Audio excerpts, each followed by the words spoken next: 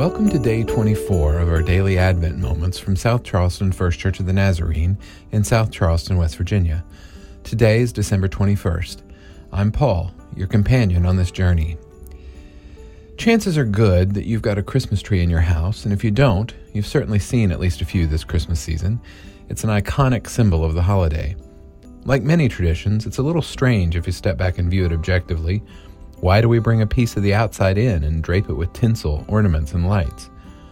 The origins are a little murky, but there is one story that I really like.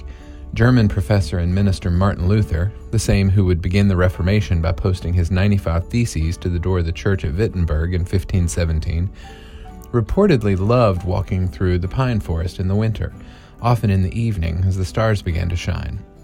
One night, Martin Luther was walking home, composing a sermon in his head, and was suddenly inspired to take one of the trees home with him to bring some of the beauty of the evergreen tree into the house during the bleak winter.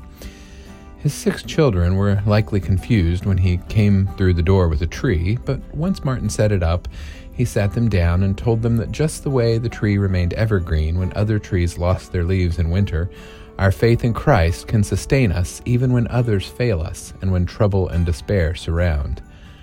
Martin Luther then is said to have clipped small candles to the branches of the tree as a reminder of the light of the star the Magi followed to find the Christ child. As the presents pile up under it, sometimes we might fail to take a look at the tree itself. But if you have a tree this year, find a moment to ponder the symbolism of its lights and its evergreen branches. Perhaps it can even remind us of Jeremiah 17:7 and 8. Blessed are those who trust in the Lord and have made the Lord their hope and confidence.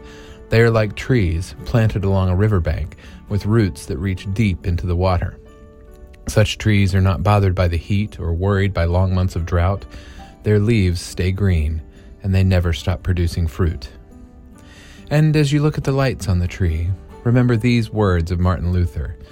Thus Christ has always been the life and light, even before his birth, from the beginning, and will ever remain so to the end.